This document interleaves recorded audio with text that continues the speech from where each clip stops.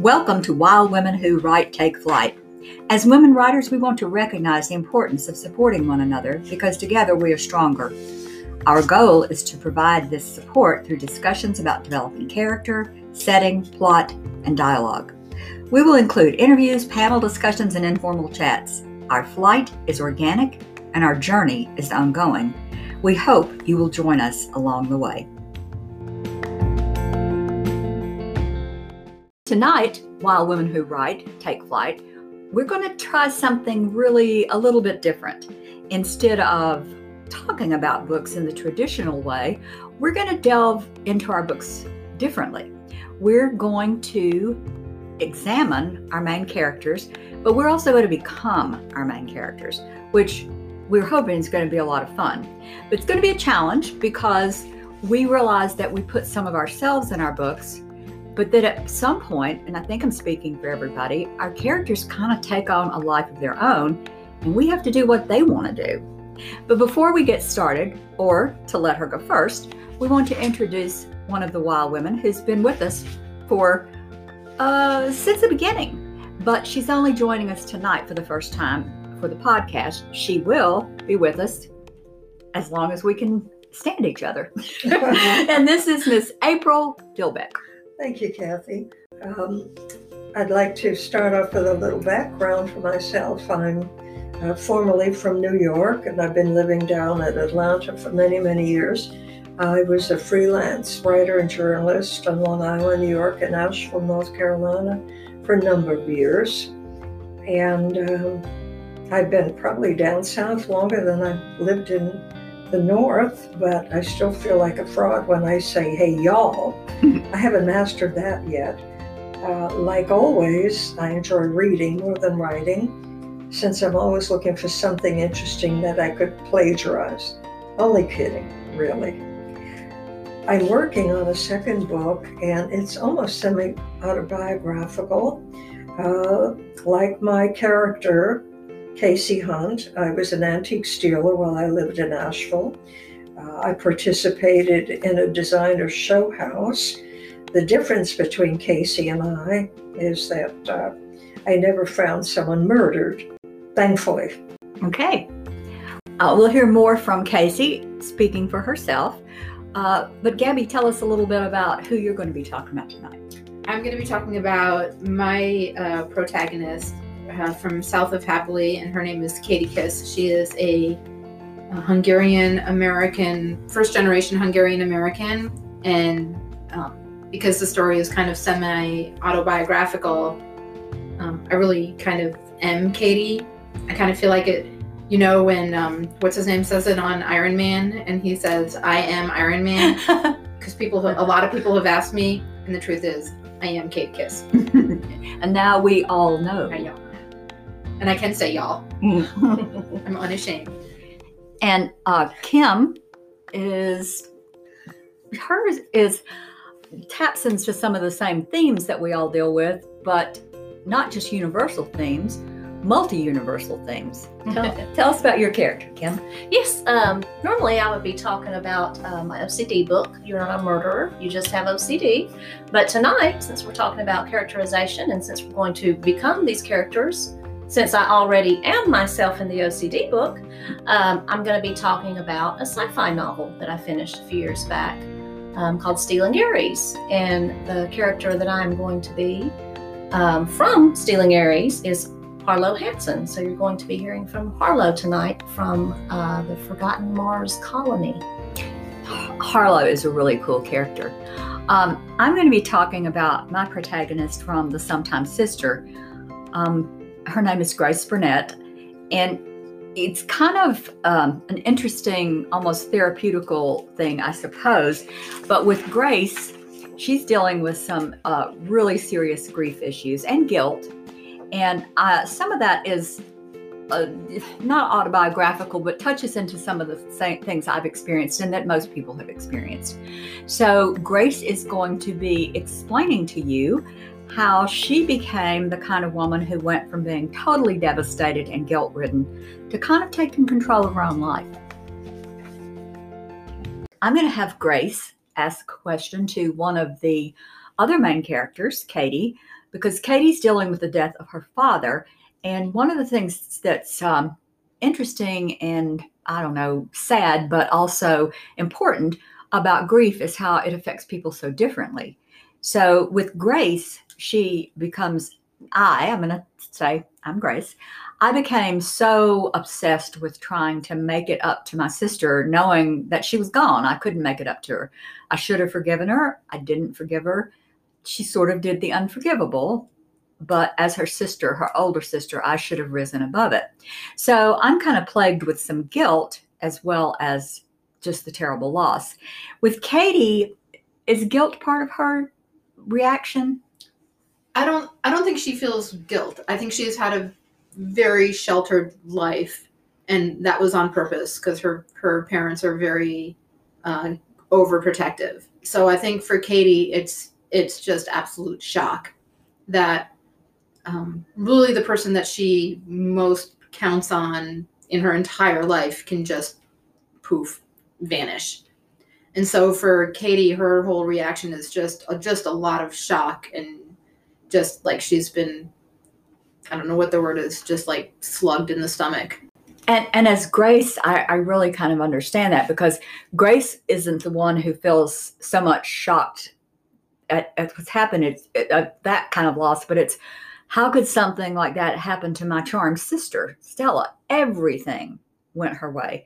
I mean, everything, from being the most beautiful, the most talented, the favored daughter, to taking the man that I thought I loved, and yet she died, and she just left it all. Now I know Kim's character is kind of out of this world. Literally. Yes. Well, Harlow is, she grew up on a forgotten Mars colony. And as Harlow, I don't have the time to deal with my grief because it's all about survival on Mars.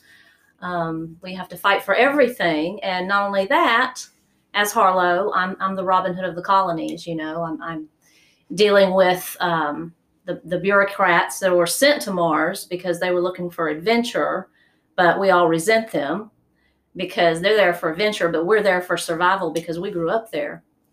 And so her mother, you know, as Harlow, she doesn't allow me to deal with the grief of my father. In fact, she doesn't allow me to speak about him, to even talk about it. So I don't get to deal with that because I'm so busy, you know, just trying to survive, just trying to get by. But my mother doesn't let me deal with it either. And so part of my development as Harlow is finally coming to a place of having to recognize that grief and finally deal with it. And when it does, it almost even challenges who I am as a person. It's almost a breakdown in identity to realize that this strong person that I've become can be so wrecked when that day of reckoning comes, when the grief, you know, finally bubbles to the surface. It just wrecks me, you know, but you get to build back up from there, ultimately better, because there are so many behaviors and things that stem from unredressed, undealt with grief that I didn't even realize as Harlow. So, you know, all that is dealt with never goes away. That was a wise saying. And so when she finally deals with it, she's better off. Yeah, I felt like that I was one of those vases, and April's going to be able to tell me the name of this, but it's the Japanese art of piecing broken items together using gold seams to connect them. April, what is that? Kintsugi. There you go. Kintsugi. And I felt like, as Grace, that was me. That I feel like that's what happens to everyone who deals with grief, who finally deals with it, is that you're not going to be the same. You're going to have those lines through your life and breaks that are reminding you they're healed, but not healed in the way you think they're going to heal, but they do make you stronger. And I think as Grace, that was a really hard thing. And that's what was so interesting to me about the trajectory of the book, is that I don't know that I intended for Grace to progress quite as much as she did. She kind of took over. And once she said, okay, what I've done, I haven't been able to forgive Stella, but I think she knows I would have. And then she can move on from there. And April's is not a woman dealing with grief, but a woman who is dealing with kind of being on her own, sort of in a man's world. I think you can explain that more about the antiques, but a woman who has to face things she never thought she would have to face. So tell us about Casey. That's true. Thank you, Kathy. One of the things that I admire about all three of your books is that you portray strong women fighting against sometimes insurmountable odds. And as you go through the battle, you become stronger. My character, Casey Hunt's a little different. She started out having a relatively easy time of it. She had friends, a family that cared about her, although they didn't understand quite what she was about. But through circumstances of her no-doing, she encounters hateful people and some dangerous situations, and she's tested now. And the challenge for her is, will she grow stronger or will it break her? Because she's pretty much on her own, or so she thinks. Yeah, and for people who are trying to create characters, for writers, and especially women writers who are trying to create your characters, I guess there's all sorts of different ways to do it. For me, I pretty much start with my characters.